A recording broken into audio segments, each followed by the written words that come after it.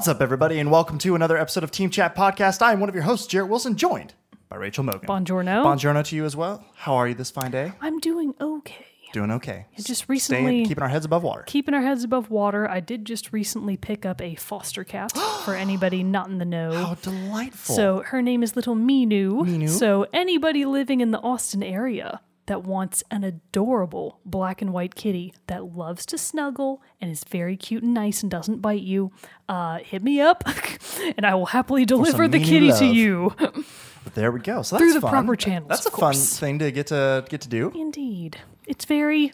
I haven't had a cat in 5 years. Oh, wow. And the only one that we've ever really had is our family cat. So it's like, oh, there's all kinds of stuff I forgot. Different. Different.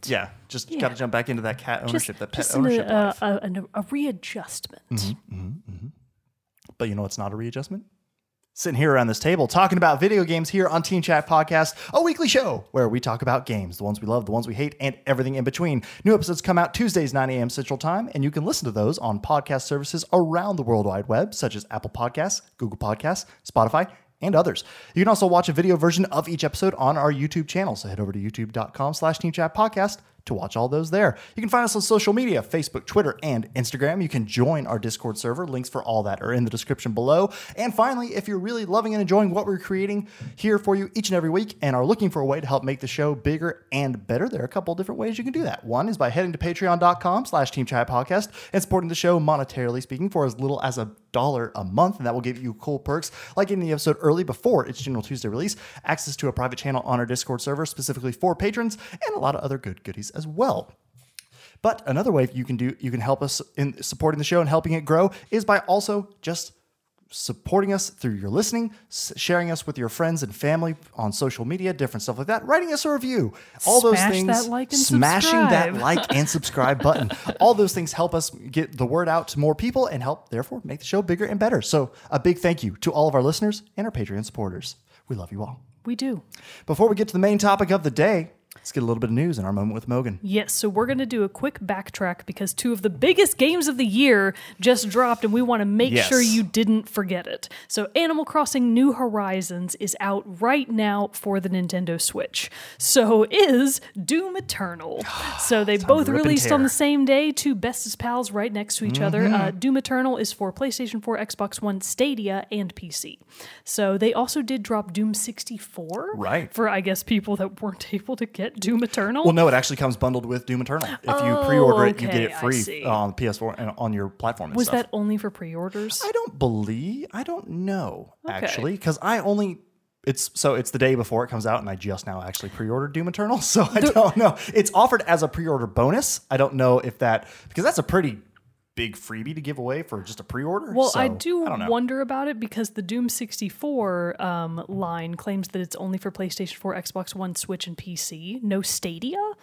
So it would be like weird if Doom Eternal was Right, for if you got Stadia, it for but Doom the 64 pre-order wasn't. stuff. So I don't know. I don't know. Anyways, check the details on that. The point is both Doom 64 and Doom Eternal are out now. And then coming very soon, just in case today is as of today, you have a couple of other games out, just in case for some reason Animal Crossing and Doom weren't your cup of tea. Half-Life Alyx is coming out for PC on March 23rd. That's today.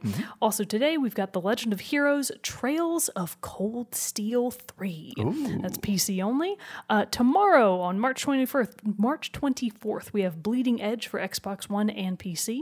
Also on the 24th, Deep Sky Derelicts for PlayStation 4. Moons of Madness comes out for PlayStation 4 and Xbox One on the 24th as well. And then a little bit later this week, on the 27th, we have Gigantosaurus the Game for PlayStation 4, Xbox One, Switch, and PC. Also on the 27th, we have Lost Worlds Beyond the Page for Stadia. One Piece Pirate Warriors 4 comes out for PlayStation 4, Xbox One, Switch, and PC on the 27th. So does Saints Row 4 Reelected for the Switch. And then there's a couple of other things coming out towards the end of the month, but that's it for right now. Very nice, very nice. Saints Row the 4th, Reelected. That would be a fun one I'd like to play at some point. I love Saints Row the 3rd. So that'd be fun to go back and play Saints Row 4th. And then just some like weird little news that just dropped a couple of days ago as of this episode's air date, maybe even just yesterday. Overwatch has just announced the next new hero, Echo, which both of us were pretty surprised to see because I'm just shocked to see them adding a new character to Overwatch 1 when Overwatch 2 is coming out so soon on the horizon. I mean, I think it's just another thing. I'm assuming Echo has been in development for a long time, so it just made more sense to drop her now before it got to the, so you wouldn't have like this long no content other than just events coming out and new skins. Like give another new hero to help bridge the gap in between the two games. It kind of makes sense. I'm not saying it's a bad thing. I'm just saying I was surprised. Yes. And as far as her role in the game, I don't think it's been confirmed of whether or not she'll be a support, a DPS, I believe a tank. she's DPS. DPS, because really? They actually showed her. I saw footage today of her ultimate, and it's kind of insane. She can copy the ultimate of another hero and have, like, I want to say 65% ult regen. So she can use it. It was used twice. She copied McCree in this clip that I saw. I believe it was Tim the Tatman who was playing it because he was like the Overwatch partner during the reveal. And I want to say she copied McCree and used his ult. So used Deadeye, did damage while she was still in her ult, built it up the ult again to be able to use McCree's ult a second time. Granted, this was in the training room, so there was a lot of she wasn't being attacked and she wasn't being hit on, and being able to be destroyed or targeted by real players. But still, that's a pretty serious. That's weird. It's a pretty serious ult. So it'll be interesting to see how that affects the balance of the game. Yeah, so, I don't know about that. We'll have to look and see. Most heroes get tweaked after they come out anyway. So, what they usually do on round one is typically the most extreme version of every character. Right. And then they figure out how to rein it back in a little bit later. But anyway, so that's pretty much all the more recent news. Very good, very good. So you're probably looking at the topic of today's episode, which is more soundtracks. We are continuing our ranking of the top 10 soundtracks of all time, and you're probably sitting here at your chair in your car or wherever you are, near, far. Accidental Titanic, everybody. It's in America's blood. We can't help it. But wherever you are listening, or watching, you may be like, but hold up here, Jared and Mogan. Doom Eternal and Animal Crossing New Horizons just came out. Why aren't you talking about those? Well, because we're busy playing them, and we were going to do a first impressions episode on those, but we didn't feel like we'd be able to get enough in the time of their release to when we would need to record to be able to get the episode out to you this week. So you can expect that episode next week, where we'll be giving our first impressions on those games. And the primary reason for that is that for those of you that don't know somehow, Animal Crossing is typically a living game. It lives on the active calendar. Mm-hmm. So, for example, when I start playing it on Friday, it will be Friday. It'll be March 20th, and I will play on the standard time in the day. So when I pick it up at like 6 p.m. and I start playing it, it's going to be 6 p.m. And I can play all night, and then the next morning, it'll be Saturday. Right. So it's not like you can get that far in Animal Crossing in 2 to 3 days between now and when this episode, comes out. So, you need more time to dedicate to Animal Crossing. And I love all the time. Also, I'm not a cheater. I will not be using time traveling. I might eventually for certain reasons, but typically time traveling is not worth it. I see. I get it. And of course, I'd love all the time in the world I need to rip and tear more demons. So wait for that episode coming out. Speaking of things coming out that we're playing currently that I did want to touch on in the news, it was announced that the first DLC pack for the Control is coming out March 26th. So we'll have to finish up our playthrough of that so we can experience that DLC You as well. surprised me, so I wasn't ready to swallow that sip of water. I'm sorry. So anyways, is it going to be free? I don't think so. No, it's like part of it. I mean, it's not free DLC, but it's still DLC for the game, which that's awesome. If what I've played of the game so far is an indication, I would love to see. Did I tell you that I did make a lot more progress? Yes. You got to the research part, right? Or even farther now? I am halfway through the research center. Are you still ahead of me? We're probably about the same place now. Because gotcha. I haven't played Control in about a week or so. Okay. Well, you've had Ori and the Will of the Wisps, so that's perfectly understandable. So I haven't had as much time to get back into the Control, but I do want to finish that up because that was partially why I had kind of slowed on maybe not buying Doom Eternal when it first came out because I'm like, okay, I'm still trying to play through Control. I'm still trying to play through Ori and the Will of the Wisp. Do I need to start a new game right now? But like, come on, let's be real. I can't. Ori and the Will of the Wisp is short. I mean, it's Yeah. longer Yeah, than yeah, the yeah. old one, but it's still a shorter It's still in game. Yes, exactly. So it's one too that I'll eventually get through and bust through a little bit. But anyway, on to our main topic of the day, which, like I said, we're continuing our soundtrack countdown into our top 10 soundtracks of all time. Shall we give the good people a refresher Indeed. on our lists so far? So we have made it through number 7. So Yes. my 10 in order are: number 10, we had Final Fantasy VIII. Number 9, we had The Legend of Dragoon. Mm-hmm. Number 8, sorry, I'm thinking backwards, and I'm like, I just said the number 8, but now I'm on 8 again. On number 8, I had Animal Crossing New Leaf. There Yes. we go, Jesus. And then at number 7, I had Halo 3 ODST. Solid it list. almost didn't make the list, but then I went back and listened to it, and I was like, hell yes, It it didn't just hit deserves number to. 10, it hit number 7. Yeah, it So- gained a few spots because it's such a good track.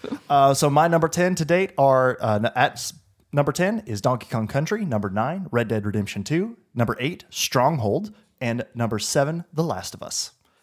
And so now we move in to our number 6 slot. Mogan's going to be kicking us off. What you got? So I think this might be. You know what? That's technically probably not true. I think The Legend of Dragoon is the oldest game on my list. Okay. But this one is very close behind. It's another JRPG that is much beloved by many people, unlike The Legend of Dragoon, which has a very small niche following, mostly me, my brother, and one person on Tumblr that follows me back. And we're like it. We're the only people keeping The Legend of Dragoon alive. But this game is very well known. People adore it. If it weren't for weird licensing rights, I think that it probably would have had some updated installments either through the Nintendo eShop, just for like being able to play it on more recent consoles, because it's Golden Sun. The old, you've heard me talk about Golden Sun before. It's been a while. Golden Sun is one of my favorite games of all time. It typically it may have made the list the first time around. Okay. The first time we did our top 10 rankings, I think Golden Sun was on there. Of video? Of Oh, games, yes. Okay, I remember And then that. the second time around, I think it got knocked down by a few newer games. But Golden Sun is still phenomenal, and it arguably is one of the best JRPGs ever. Because I don't remember, brief story synopsis. What do you do in this game? Very brief story synopsis. So it takes place in just its own world. So Golden Sun, the premise is there's the 4-party system. So eventually you're going to get 4 party members. But the premise is that you are Isaac, a young guy probably in his mid to late teens living in the town of Vale. Okay. And everyone in your town, you kind of get the feeling that you're sort of hidden from the rest of the world, your town is, because everyone in your town has the ability to use this kind of like forced style power of psi energy. So psi energy is essentially just any type of kinetic ability. So your telekinetic ability. So you can push things, you can pull things, you can reveal things that are hidden, you can read thoughts. It's basically anything to do with like mind powers. Ooh. Right. So your town is very special and you get that sense very early on, but you live a very peaceful life. The setting is more or less kind of like pseudo-medieval, I would say. They don't have modern technology. People live in these cute little huts and cottages with like the thatched roofs. So it's not like they're super advanced. They just happen to have these super cool powers, and they've got like, typical weapons and stuff, swords. It's very, adventure game. Right. So Isaac and his friends, Garrett and Jenna, I believe is who you're with at the start, something starts to go weird when some strange people show up in town. Okay. And they're weird right off the bat because unlike everybody else, one of them has blue skin and blue hair, and the other one has like pale pink skin and bright red. Oh no, she has red skin and blonde hair. Okay. They look crazy, and you're like, those are villains. And I know because this is a JRPG circa 2001 on the Game Boy Advance. I cannot stress that enough. This is one of the earliest games, not earliest games, but this was one of the first RPGs that came out for the Game Boy Advance. And when it was released, this was the first version of the Game Boy Advanced. So it's not like they had already come out with later versions that had been upgraded a little bit more. This was the original GBA. Yeah. So basically, these two people that have showed up in your town I think their names are Saturos and Minardi, if I'm not mistaken. You know right off the bat that they're bad news. And then one thing leads to another. The volcano that your town sits at the base of suddenly starts erupting. Oh, no. And you're like, oh, snap. So there's meteors falling everywhere, and you're like, what is happening? If I'm not mistaken, I think some people got turned to stone, ? I might be wrong about that, but now that I'm thinking back, I'm like, I think people got turned to stone. Maybe not all of them, but some of them. So you know stuff's going wrong in a real bad way. So Isaac, Garrett, and Jenna, and their master, I forget what his name is, he's like an old scholarly type, they all run up to Mount Aleph, I think it is. I'm forgetting like crucial story details because it's been a long time since I was able to play it the whole way through. Oh, wait, here we go. Here we go. Oh, I got a little synopsis pulled up. It's so long. Never mind. I'm gonna wing it. I'm just gonna wing it. So you and your master and your friends go up to what I believe is Mount Aleph. I'm pretty sure I'm right about that, because there's a sanctuary in Mount Aleph that houses basically like the 4 elemental powers of the world. Okay. And Mount Aleph is more or less the crux of where these powers live. There are lighthouses throughout the world that embody these as well. They are the elements of wind, fire, water, and air. That's air twice. Earth. Sorry. Earth, wind, fire, and water. Am I saying them right? I think you said them right. They're like the words are coming out, but they're not connecting to my brain. But so you know that the elements are housed here, and it's like a very mysterious place. Only certain people are allowed in. So the fact that these visitors, these strange villainous type people, are there is bad news. Yeah. I forget what exactly happens. But at some point, once you get into Mount Aleph, you have to do some typical, JRPG dungeon stuff to get to them. You do a bit of fighting. And at some point, the mountain erupts, I believe, because the powers have become so unstable, releasing into the world the elements. Like, basically, they're just at large now, and you're like, well... So you got to go track them down and bring them back into the mountain to restore good. Balance. Exactly. Nice. Okay. But you also know that these villainous people have some sort of plan in the works. Like, they did this on purpose. They destabilized magic in the world and basically just unleashed it on an unready population for a reason, and you're not sure what that reason is. So essentially, you are eventually... Oh, and your Garrett's sister, Jenna. She gets kidnapped, I think. No. Yeah, the bad guys kidnap her, and you're like, oh... Shorts. This is not good. I don't know. That's all I could think of. So that's the cool new swear that the kids are using. Shorts. There we go. So yeah, Garrett's sister Jenna gets kidnapped. Your master is like, okay, you two have to go out into the world and save her. I'm an old feeble man. Also, he may have been turned to stone. I can't remember. Bummer. My bad. So you two, as adepts, you have magical powers that other people don't. So you and Garrett venture out into the broader world, which you have never really been into, to meet new friends, defeat enemies, and of course collect the elements, which are basically embodied by these little adorable creatures called Jinn. And they're basically just these tiny creatures that are assigned to their various elements. Okay. So Jinn come in a variety of different personality types, we'll say, almost like Pokemon, but not really, because when you encounter a new Jinn, basically just out in the wild, some of them are really happy to see you, and they're like, sweet, I'll join you right away, and they'll just join your party. And you're like, man, that was great. Others are sort of part of environmental puzzles, and like they see you, and they see you coming, and they're like, oh no, I don't want to get caught. So they'll like try to run away from you, and you have to puzzle over to them and actually, get to them, and then they'll join your party. Right. And others are very aggressive, and they will fight you, and you have to defeat them for them to join your party. Interesting. So it's a really fun part of the game that is just full of enjoyment. I believe there are 8 total for each element. Okay. Don't quote me on that. Might be wrong. 8 sounds right, though. And they all have really adorable names that are all kind of assigned to their elemental category. Like the water ones will be like Fizz, Mist, Deluge, and the water and the fire ones will be like Blast, and I'm forgetting their names and making stuff up, but they'll be like Inferno, Blast, like very fiery kinds of stuff. So you get the gist. Right. It's a very on-the-nose game. It has a theme, and it's working with that theme the whole time. So basically what you need to think about when you think of this game is a mix between this very otherworldly presence embodied by the elements and their presence in the world that they don't really belong in. Okay. And normal semi-medieval life. And that's the goal of the sound environment that Golden Sun is trying to pitch to you. And the first track that I'm going to play, which I think embodies this incredibly well, is The Elemental Stars. And this is actually the track that plays in Mount Aleph Sanctuary, if I'm not mistaken. And I think it also made it over into Golden Sun 2, Dark Dawn? A New Age? Dawn, I like forget what it was called.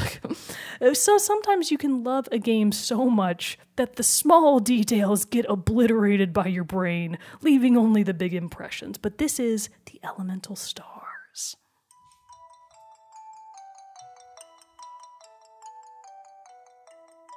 Just a little bit. Okay. Now you're gonna I'm have getting to, like a celestial feel to it. exactly, and you're gonna have to let it run for a second because there's a particular part of this that I want you to hear.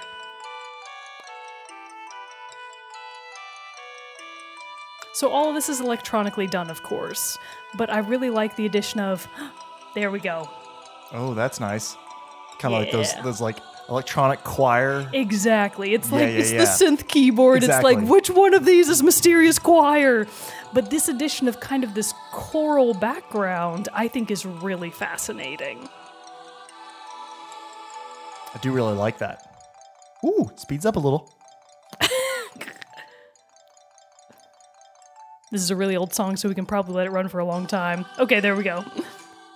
Very nice. I like that a lot. So the elements about this that I particularly enjoy are, and this is not common for all of the tracks in the game. So for starters, for a bit of context, I believe it's Motoi Sakuraba that is the composer. Let me double check my notes on that real quick. Pretty sure I'm right, but just in case. Yes, composer Motoi Sakuraba, who has worked on a lot of different games, but many people would argue that Golden Sun is his best game ever. So he somehow managed to make tracks that sounded good on the Game Boy Advanced, which is item number one, because keep in mind the original GBA only had one speaker. So whatever was coming out of there had to be pretty good quality right off the bat to be anything like what you would want to actually feast your ears upon. Right. There are also a very wide variety of different themes throughout the game. I'm not sure if it's every town, but almost every new environment gets its own track. There are multiple battle themes for each character. There's like Isaac battle theme, Garrett battle theme, blah, blah. There are many different boss battle themes and just a lot of different variety that you wouldn't expect from a Game Boy Advanced era game. Right. It was really kind of ahead of its time, and I think that that's why Golden Sun stands up so well today. You could go back and play that game today, and similar to A Link to the Past, it holds water. It is still a good game. And one of the tracks that I think about in my sleep, when I'm drifting off to bed at night, and I'm like, what should I listen to in my brain? You know what I'm always thinking about? This next song? The standard battle theme, aka Isaac's battle theme from Golden Sun. This is Battle Isaac, remastered, to be fair.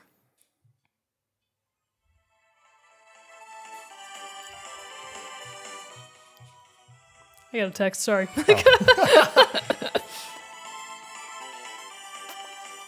All right, this one... Again, very cool. This one, too, has like a little turn that I want you to hear. Okay. So it starts out, very repetitive, very just upbeat. But very much a battle theme. High energy, but a battle theme. But then... Oh, but then. Oh. Ooh, they all of the tracks do this. They start out very standard, semi-repetitive.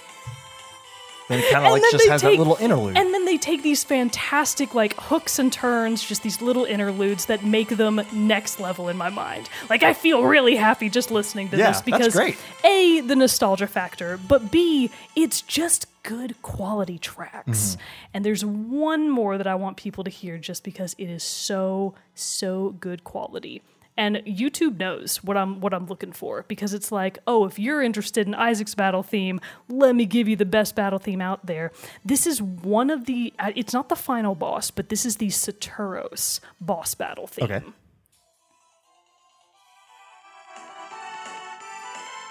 So you've got a little bit more of that dire feel to it in this one. But it still sounds like it has the same feel of the original battle themes that we've been hearing. It's just a nice little tweak on an existing, what's it called, foundation. I feel like it's because there's that deeper, like, bass line in there that you can hear. I think that's what's adding in that little bit of more danger feel.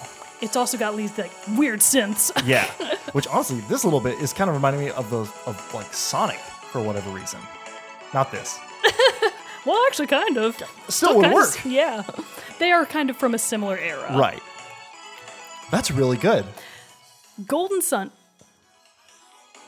And then it takes another of these crazy turns. Yeah, just another like synth line in there. It just keeps going, and everything just feels new and fresh every time I hear it, and it never gets old. That's one of the reasons that I wanted to highlight Golden Sun, because I've been listening to these tracks for... This game came out in 2001, so that's 19 years, because I played it on the Game Boy Advance, so probably really soon after it came out, and it has just held up incredibly well over time. Very nice. So much so that 8-Bit Music Theory, you saw me post this in the Discord, 8-Bit Music Theory actually did a very recent episode, maybe only a month or two ago, about the music of Golden Sun. So for a much more nuanced and knowledgeable music theory expose on why Golden Sun sounds the way it does and how it manages to hit those particular kind of emotional chords within you, go check that episode out. It is really good, only like 15 minutes long. Get you some learning and listen to more of the Golden Sun soundtrack. Very nice. Very nice. So my number... The Lost Age! The second one is called... That's the Lost Age. I just could not remember it. So my number 6 game in my entry is one that I have talked about before. We're starting to, actually both of my entries in this one, again, are ones that we've talked about before, but they hold special places in my heart. Granted though, this is a soundtrack, or not even a soundtrack, a style of music that, while I enjoy it in bits, is not one of my first choices. Interesting. And it's actually very... it works out really well that I'm talking about it on today's episode, given recent events of the release of its sequel.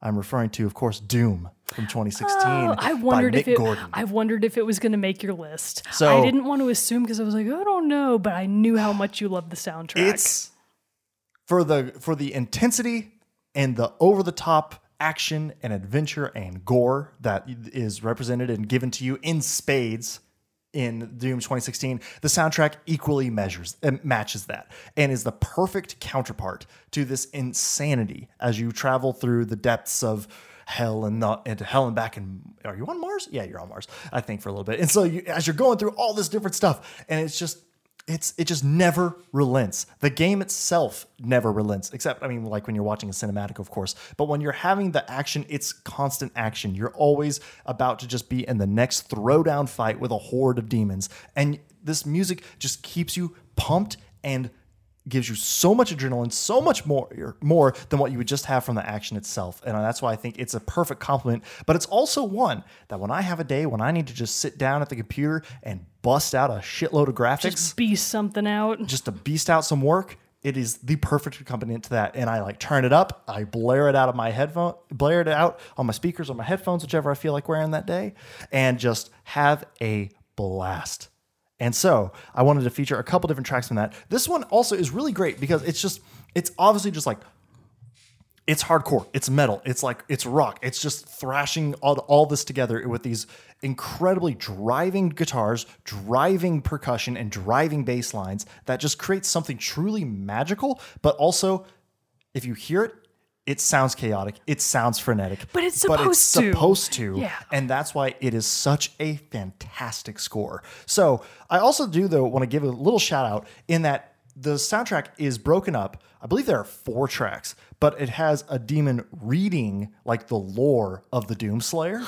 Is kind of how it like introduces the different parts of of different sections of the soundtrack. Very So, cool. but what also is great is this is one of those soundtracks where the songs like build and go into the next one. There's not like the gap and silence in Right. between each track. So I want to let you hear a little bit of what this sounds like when the first track is chapter 1, Dogma. And so a little bit of what this sounds like, just so you can get an idea for what this, like the demon that's reading this lore of the Doomslayer.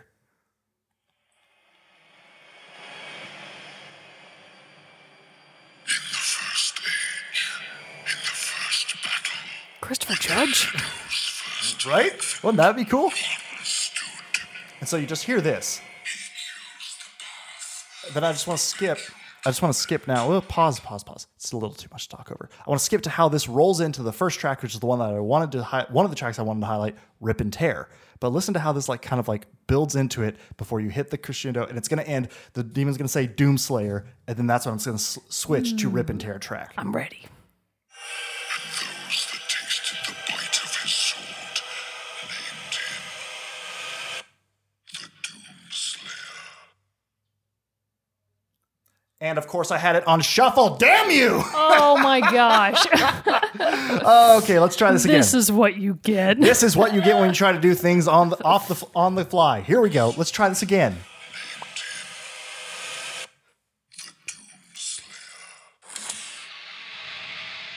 And just immediately kicks off into this high-paced. It builds before just kicking off. It's insane. It is insane. It's intense. It's over the top, and it's amazing, and it's beautiful in its own hellish, exciting, hyped up way. I would headbang, but it would undo my bun. So I can't do that. So a lot of this, a lot of these tracks feature just that driving force and that driving sound of this music. But it also, it has some other like more electronic instances thrown into it, a little different things. But the other one that I really wanted to highlight on this track is called Mastermind, which is when you are fighting the final boss. And it is it's on my running playlist actually. So is like another one on here. I think BFG and maybe BFG Division. And then I think Rip and Tear is also on my running playlist. But this one comes on and it's just like, I don't care where I'm at in this run. It's going to give me the energy to see it through. Mastermind though is great because it has a really kind of a slower in quotes introduction to Slow for Doom. Slow for Doom before it kicks off into something that's even like it takes the energy to the next level, really, in my opinion. So this is a little bit of Mastermind.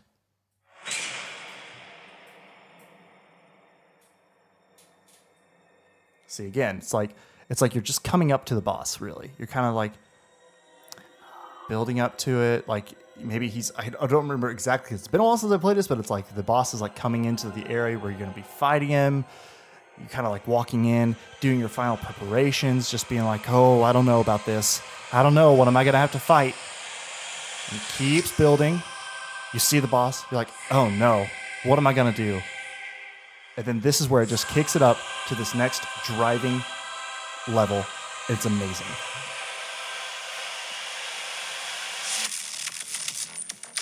Ooh, that's very cool.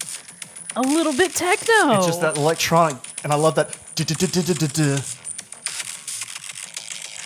Oh, that's awesome. Then it starts building in like the stuff that you heard in the other songs, and it just gets so crazy, intense. What's this track called? Mastermind. Mastermind. That's a cool track. Keep playing Yeah, it. it just keeps going and just building like this. This is the one that I love whenever this comes on my running playlist. Oh, I I'm just bet. Like, This is awesome. I'm great. I'm there. So it's got a ton of great music. It, it's obviously like those two instances of what I played for you are pretty much what you're going to get with the Doom soundtrack. So be prepared for that if you want to take on this listening adventure. But it is a hell of a good time. Godspeed to you. Godspeed to you, indeed. So I actually did watch though. I think I posted it on our Discord, but Bethesda released a video of Mick Gordon recording some of the score for Doom Eternal because obviously I'm expecting great things from this, but they actually recorded this bit here in Austin. No He gathered kidding. up metal band singers to come in and be the choir of hell. And so it's Did they get anybody from Immortal Guardian? you know Immortal Guardian? Yeah. I used to work with the bassist at the very first job there where Sam and I worked. I mean, I don't think he's with them anymore. He's not their bassist anymore. He's I not their follow bassist. them on Thad Facebook. Stevens? Yeah. We used to work. Sam and I used to work with Thad at the media panel You way back think when. I wouldn't know the local metal scene? I don't know if They're they the did or only not. band I know. But you don't think I know this one band. I know But one of them. But he gathered all these metal singers and brought them into the studio to just record like what he called the choir, Hell's Choir, the choir of hell. Now I'm dying to know if they were one of them. It's gonna be so good. So it's just hearing that little bit and seeing how he's crafting the score for Doom Eternal has me super excited for getting to listen to those tracks. So, That's awesome. but I gotta play the game first before I can listen to it. I gotta get the experience Yeah, no, in the you game have to get to the hear what in-game it's gonna be like experience. before I can jump over to listen to the soundtrack. It's But just I'm hyped. It's just like with Ori. It's just like with Journey. You got to play the game first and get that impact. Then you can enjoy it for years and years to come. Absolutely. But now I am dying to know if Immortal Guardian was in that. Go watch the video. It's I think I put it in the Sweet Vids channel. Did they list out who all they got? They didn't list it there. I mean, I'm sure it'll be in the credits of the game or on the soundtracks credits. But they do interview a couple of the people. I don't I feel like because I would have noticed what they because I went to like a couple of their shows a few years back and everything when he was like first getting started with them and everything, but I didn't recognize the singer. But Gotcha. Still. Well, we probably have more than one metal band Probably. in Austin. Yeah, there were Are quite you a few. sure? But anyway, so it was a super awesome and it's a super amazing soundtrack, and I can't wait to hear more from Doom Eternal. But what is your number 5? So today is a smorgasbord. I never know how to say that name. Is it smorgasbord? Smorgasbord. Or smorgasborg? Now you've got me questioning it. Right? I would have said smorgasbord. Smorgasbord. With a D. Yeah. Okay. Smorgasbord. Somebody's going to still correct us because It we're probably just- still saying it wrong. every time but I I've always say said smorgasbord. Yeah, Every time I smorgasbord. say it, it makes me think of Swedish Chef. I love Swedish. Is that a Swedish word? I don't know. It sounds like it, but only because I'm Swedish Chef, so that's probably very racist, actually. Is racist the right word? I don't know. Anyways, sorry, Sweden. My bad. So anyways, this is another big throwback for me. It is a game that you have heard me talk about many times. I know for a fact I've featured the music on at least one, maybe even 2 of our soundtrack episodes. Can you guess it? It is older. It's not as old as Golden Sun, but it's featured older. it before. Yes. Okay. It's a game that I think about in my heart all the time. Okay. It's a heart thinker. It's a heart thinker. You might even say that you have to use a piece of your heart Okay. So to get it right. a piece of your heart to get it right. You might even need a full heart I like how container. you're having to do this. Give me this full rundown. I'm blanking. I'm sorry. A really hard container didn't do it for you? Is I it guess you've never really played the game, so No. you probably wouldn't know. But guess at least one. Okay. I was going to say no, I don't think you've talked about it on the music. I was going to say Okami for whatever reason. Ooh, good guess, but But- that's actually not it. I was going to say it was probably some a Legend of Zelda game. I'll give you another hint. Please do. You would fit right in on St. Patrick's Day, which just recently happened, so... I don't know if that really helps me at all. Well, if you were wearing a lot of green... Okay, is it a Legend of Zelda? Yes! Okay, is it a piece of the? You just in the Legend of Zelda series, you collect pieces of heart to get full heart containers, okay, and that's how you okay. increase your HP. I see. I realize now that for someone Zelda that is ignorance. not, I'm sorry. for someone that has not played the game, I realize now that's a very stupid clue. So my apologies. I thought it was like you were saying a piece, and it was like in the title. But then I was thinking a link to the past or a link between worlds. I was thinking of all the other things. Oh, God, those all would have been great clue But I couldn't. puns. But I was like, no, those have peace in them. and it actually doesn't apply anyways because it's not a link between worlds. It is Wind Waker. Ah, yes, Wind Waker. One of my favorite Yes, games you of have all played time. Wind Waker before. What's Yes. It might even be one of these that you're going to talk about, so I don't want to ruin it. But I can't remember exactly which track I would have featured last time. believe it would was- guess that it's the Wind Gods theme. no, I don't actually think it was. Was it the Earth Gods theme? I think it was Dragon Roost Island. Oh, for sure. Yeah, Yeah. definitely. Okay. So if it wasn't, because one of them is the song that Makar plays, and I think he plays the Wind Gods theme. And I believe Medley is the one who plays the Earth Gods theme. I think, which is very confusing because Makar is actually a plant. And it's like, well, that's the Earth, though, so shouldn't he play that? Maybe he does play the Earth God's theme. Anyways, don't worry about it. The point is, it is an old GameCube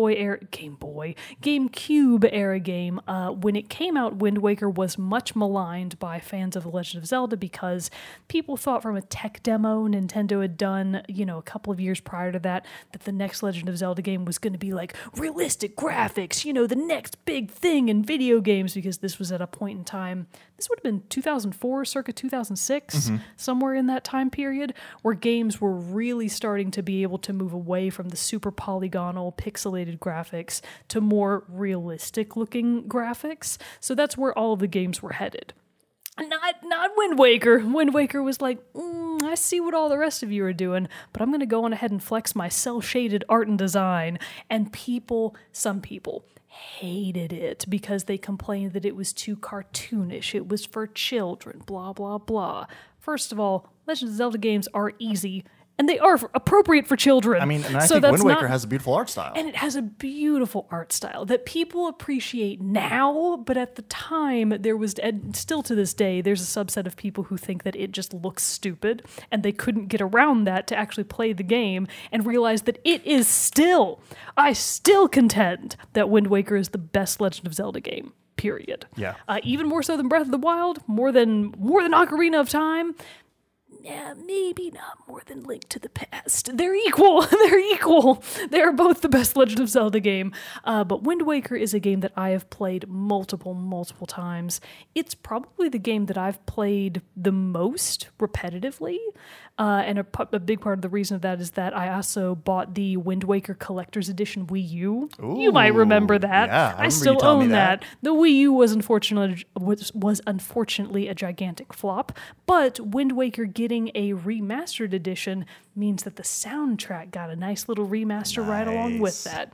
It wasn't a big change, and you probably won't be able to really hear a lot of that in these tracks.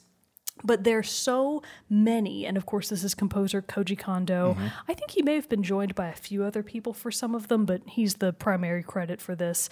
So one of the tracks that I want to play, and do forgive me if I've featured it before, I don't think I have. It's fine. We're doing our top 10s, and there's reasons these are top 10s. It's one of my favorites. I rehashed ones on Stronghold and stuff last week. So the one that I'm going to play is from it's from the first location in the game. You as Link, you wake up on your hometown of Outset Island. Ooh. And this is the track that plays when you go outside.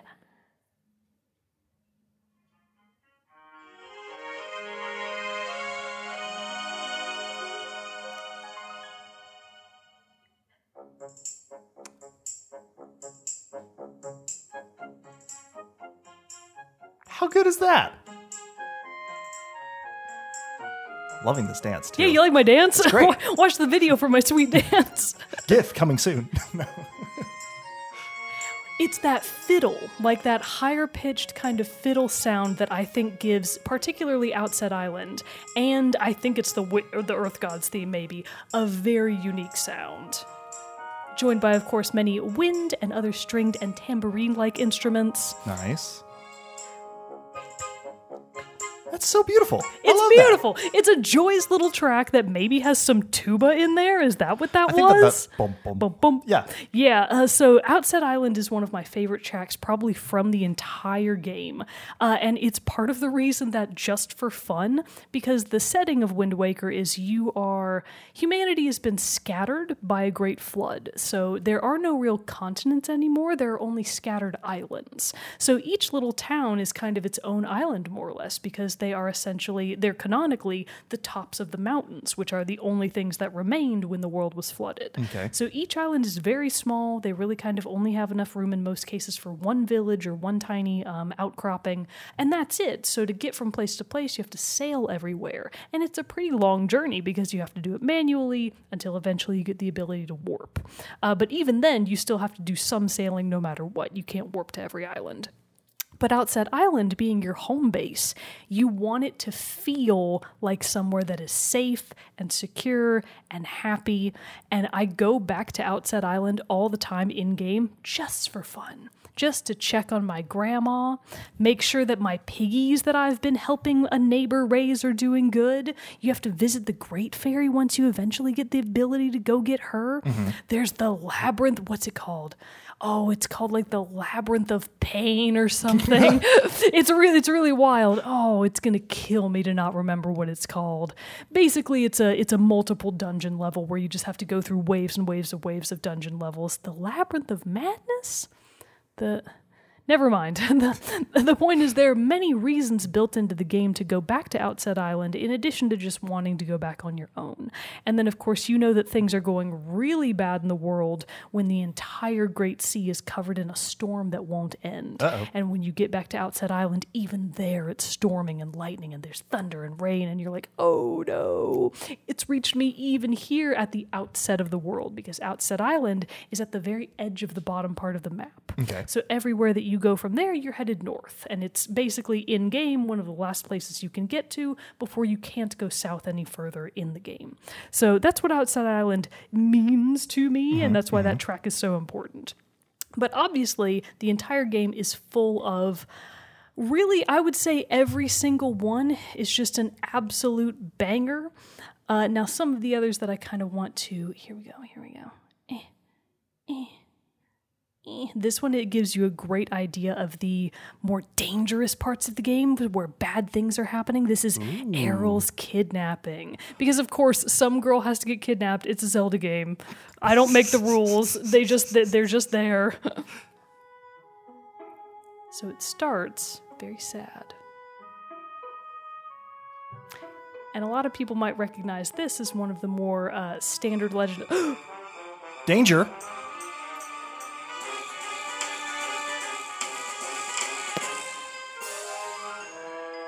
So she just got snatched by a giant bird. Oh no.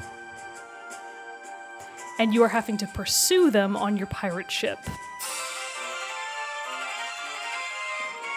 Sounds like a good chase. It does. And then it abruptly gets cut off. Oh, because that end part, right, that you heard at the end there was Link is running after his sister to try and save her from this bird, and he literally runs himself off a cliff, and someone has to grab him to like pull him back up. It's Tetra, because he's so right for a game from 2006 because he's so worried about his sister, and I feel like that track does a really good job of highlighting the situational necessity, like, because it takes you through the beats. It's not just a standard track in that it has repetitive chorus or anything like that. It starts with that very calm theme because you're just talking to Errol, you're having a nice time. That beginning theme is actually a pretty standard Legend of Zelda track, and then it takes this hard turn into Crazy Town with these really high-pitched wind and string instruments that are going at a much faster pace than Errol's theme does, and you're just like, wow, where did this come from? And then, of course, a giant bird swoops in, grabs her up, and takes her away, and you try to run after her, but it's to no avail. And that's why it takes that sudden dive, literally off a cliff, to be like, nope, you're not going to be able to save her right now, buddy. You have to go on an adventure to save her. And it's like, yeah, classic Legend of Zelda, baby. This is good stuff. Very nice. But no, those are some impressive tracks. I really like those. Koji Kondo has done many Legend of Zelda tracks, and he has done a banger job on absolutely all of them. I am not sure if he's still alive. He may have died. I think he is. I think he's quite old. Japanese music. You're going to laugh when he's like 42. Oh, God. It's going to be really embarrassing. He's only 58. Nice. He is alive. He's very old. 58 years old. My bad. He's literally like, he's younger than my parents. Not by much, but by a little. So, okay, he's not actually that old, and he's definitely not dead. That's Still hilarious. alive and kicking. I just thought he was way older. Sorry, Koji. Man. He's done a bunch of work on the Mario games, too. Right. He's done he has a huge work. I think he did a fair amount of work on Mario Galaxy, which is another Mario correct. game that has just it actually made my short list, but it didn't make it into the top 10. But Mario Galaxies 1 and 2 were both soundtracks that I was very seriously considering putting into this hierarchy somewhere. Very nice. Didn't quite make it, but almost. Almost. So my fifth game in the list is another one. It's a pivot from Doom, in that it goes back to what is, I would say, my favorite style of soundtrack, an orchestral score. Like You a very love big. a good orchestra. Both of do us love do. a big- I can't rag on you for that. No, why would you rag on me for We that? Because they're both both love a good orchestral score. It's great. An orca score. orca score. Exactly. And so this is one that is just, again, you know, music's an emotional thing. It's an emotional piece of work. You know, music is an emotional art. It's a piece of orca. And so this is one though that really, like, I want to say it's one of those things. I might like it. I think I like the music more. I can't say that. I can't say that I like the music more than the game. But like the Yes, music, you can. I can say that about many games. Maybe Halo, I do say that. Halo 3 ODST. The game itself is super good too. So that's why I'm saying, like, I don't know if that's a fair comparison. The marriage of the two together is what creates this amazing awesomeness of music, which is You know I love guessing. Give me guess. a hint. Oh, Okay, so it's orchestral. it's I know that orchestral. much. Recent game came out A recent game. 2 years ago. Ooh. God of War? God of War it is. Oh, baby! Boom. We're not supposed to high five Oh, right God. now. Shit, sorry. Don't touch your face. But so yes, it is God of War by Bear McCreary. And why this one stands out to me, not only is it interesting in the fact that, you know, previously the God of War series had taken place in ancient Greece. This one moves to the Norse lore and Norse mythology. Scandinavia. So, you know, obviously it has a very Nordic feel to it, which, you know, Bear McCreary has said in many interviews that that's what he was really searching for and going for and trying to hit in this track. Because let's be honest, it wouldn't make a whole lot of sense if you're hearing the tunes of ancient Greece while going I wish it alongside. had just been banjos. Just straight banjos. That would have been really funny. really But funny. so no, and actually here in a Billboard.com article, the Nordic which is titled "The Nordic Folk of God of War," composer Bear McCreary on making the next iconic video game score by Brian Leak. And this is from March 22nd of 2018. So it says that this not only features Faroese vocalist Eivor. That's what I was looking up at the beginning to how to say her name because I wanted to be sure I could get it right. It's Eivor, which I will get to focus on her in a little bit.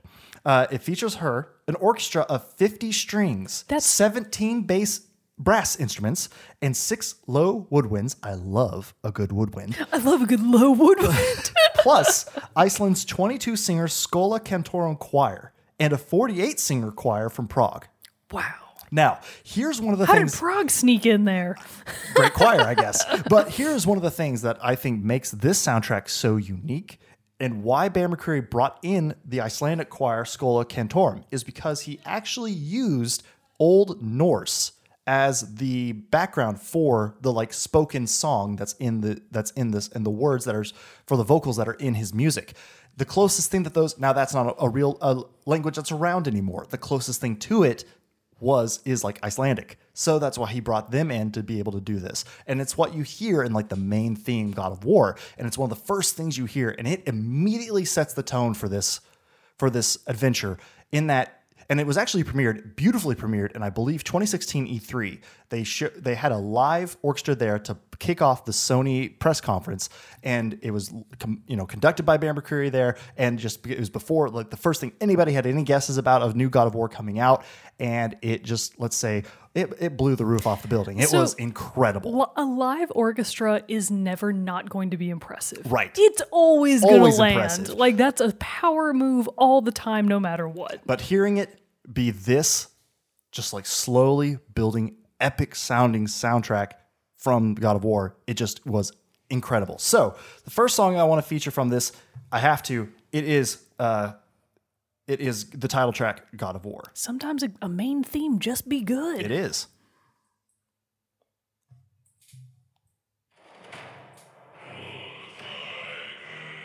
That's that choir. Is that the one from Prague? No, that's the Icelandic one. Oh. It's just so deep and it's so like brooding. Get that brass section in there. I don't know how you can even get your voice to go that low. Obviously, I'm a Oh, I lady, can't. but still. I have no idea. Christopher Judge, teach us your ways. I know. Wait, we know the trick then. You have to be huge. I know. You have to be a giant guy. because they are going low. They're going low AF. But so you get to hear that choir there, and that just immediately just gives this soundtrack such a unique sound. And it's just totally present. It's one of those things, you hear it, gives me goosebumps every time. Now I said I want to talk about Eivor. Her voice and her vocals, she is kind of the representation in the soundtrack of Atreus' mother and Kratos' recently passed away wife. Travis, no, I do not mean obviously. Travis. I mean Atreus. You mean good old Travis, my boy. She is kind of the representation, and the motives and the themes that she sings are to be representative of the mother in the game. And her voice is godly. Ethereal. It is ethereal. It is. And so the next track that I wanted to feature is called Ashes. And she has these little parts, and I would also recommend the song Memories of Mother. Those are another one that feature her. But Ashes has this rising crescendo moment where it just, which I guess is kind of saying the same thing twice. It's a crescendo. It's obviously rising. So it has a crescendo, this moment in the song where she hits this like incredibly high note. Literally every time I hear it, I could be doing something else. I could be vacuuming the damn house. I hear this script and I'm like, oh, good chills. Oh my God. Goosebumps everywhere. It's so good. So I want to be able to jump right to that part so we can hear that a little bit. It is at 2:40 in the song for everyone listening at home if you want to go back onto the YouTube. And this is Ashes. This is Ashes. So this one highlights the strings starting off. This is like the main motif of the soundtrack, what you're hearing right now. My main theme kind of sound. Got that vocaling. So Eivor comes in later, so like I said, 2:40. So we're going to hear this little build. Here she comes.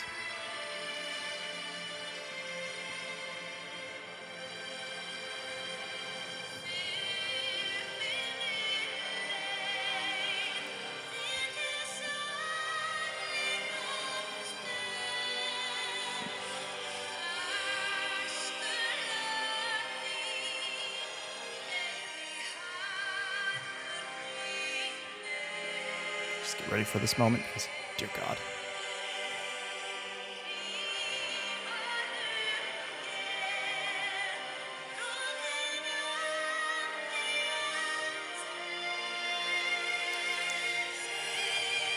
Did it again. That's some sweet stuff. It did it again because just as her voice hits that highest note, the strings well beneath it, the brass comes up, and it just, oh my God. That is powerful stuff. Oh my God. It's Excellent. so good. Where is Eivor from?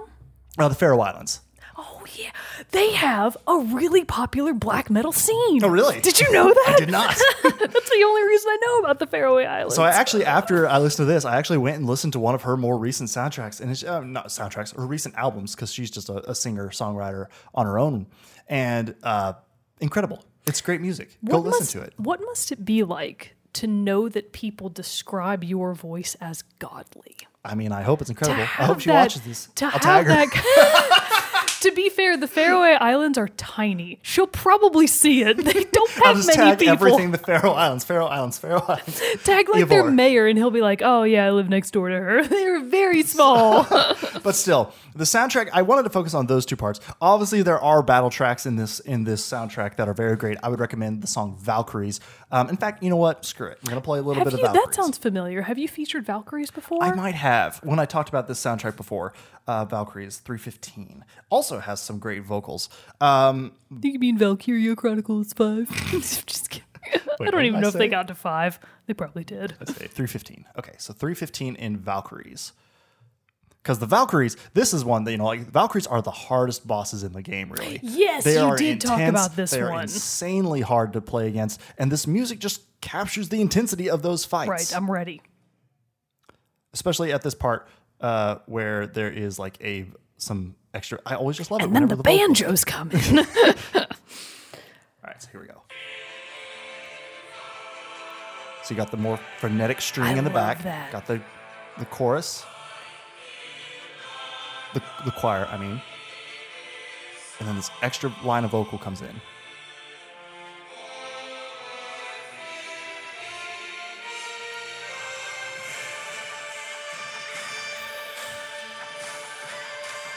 That's the stuff. That's the stuff That's right the there. stuff right Chef's there. Kiss. Ah. Beautiful. It's like Salt Bae sprinkling them tones. Absolutely. So the whole soundtrack is just a beautiful. magical gift, and it is able to again perfectly match this tone of this Nordic setting and everything, and have that feel. You know, you listen to it, and in its slower moments, you can easily transport yourself to the snow-covered mountains that you're traversing on your journey. You can immediately put yourself into the battles that you fight, and the way that the soundtrack is able to so seamlessly transition into the peaceful to the frenetic, into the slower to the epic is just outstanding. And Bear McCreary did an amazing job. So that is why God of War deserves to sit at my number 5 spot. That was excellent. Thank you. Very pleased. Thank you. 10 out of 10. You Not should for the listen game, to this whole thing. but for your soundtrack review. But you should listen to the whole soundtrack because you should listen to the whole soundtracks of all these games because they are I mean, just God of War is game 1 out of 10, but as a soundtrack, bullshit. It's amazing. that damn Travis. But no, the whole thing is just an incredible treat for your ears. And so I think that's why everybody should go listen to it.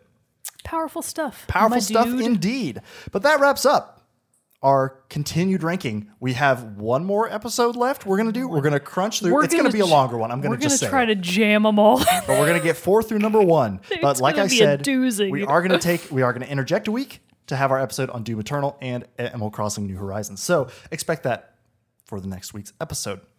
Obviously, though, if you've listened to any new soundtracks lately or have your own Or even list, really old ones. We're into those old ones too. any soundtrack that you've listened to that you think is great and love and is maybe on your top 10 list of soundtracks of all time, send it our way because we always are searching for new music to listen to, especially video game soundtracks. So you can do that at teamchatpodcast@gmail.com. You can comment below on the video, audio, wherever you're listening. Send us a message on our social media platforms. We'd love to hear from you. Talk about it with us on our Discord. We have a whole channel there that's just for soundtracks. So send them our way. We'd love to hear from you.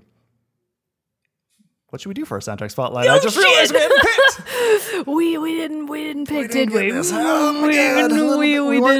We did it wrong. I got so into this other stuff. I didn't. Whoopsie-doodles. Whoopsie-doodles, they say.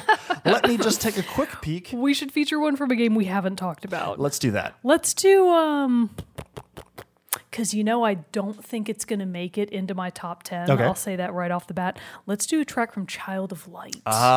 Because I just recently rebought Child of Light. It was on sale on like I wanted to say the Wii store. It's not the Wii Nintendo store eShop. Come anymore. on, It's the get it right. Nintendo eShop for the Nintendo Switch. Unfortunately, it's not 2011 anymore. But anyways, let's do Child of Light, and this is by French-Canadian name I can't pronounce. It's like Kurt a Pirate. It's it basically That's means how I'd- pirate that's how I heart, would and say we it, I were think. like, sure, we can't do the French, but we will try our very best. We're gonna feature Magna's Heart, which I believe is a pretty chill track. There we go. Hope I'm not wrong about So Magnus Heart. Magna's Heart. Magnus Heart from Child of Light is the soundtrack spotlight for you all to enjoy this week. So until next time, everybody, I'm one of your hosts, Jared Wilson, joined by Rachel Mogan. Peace out. We'll see you all next week. Stick around for the song.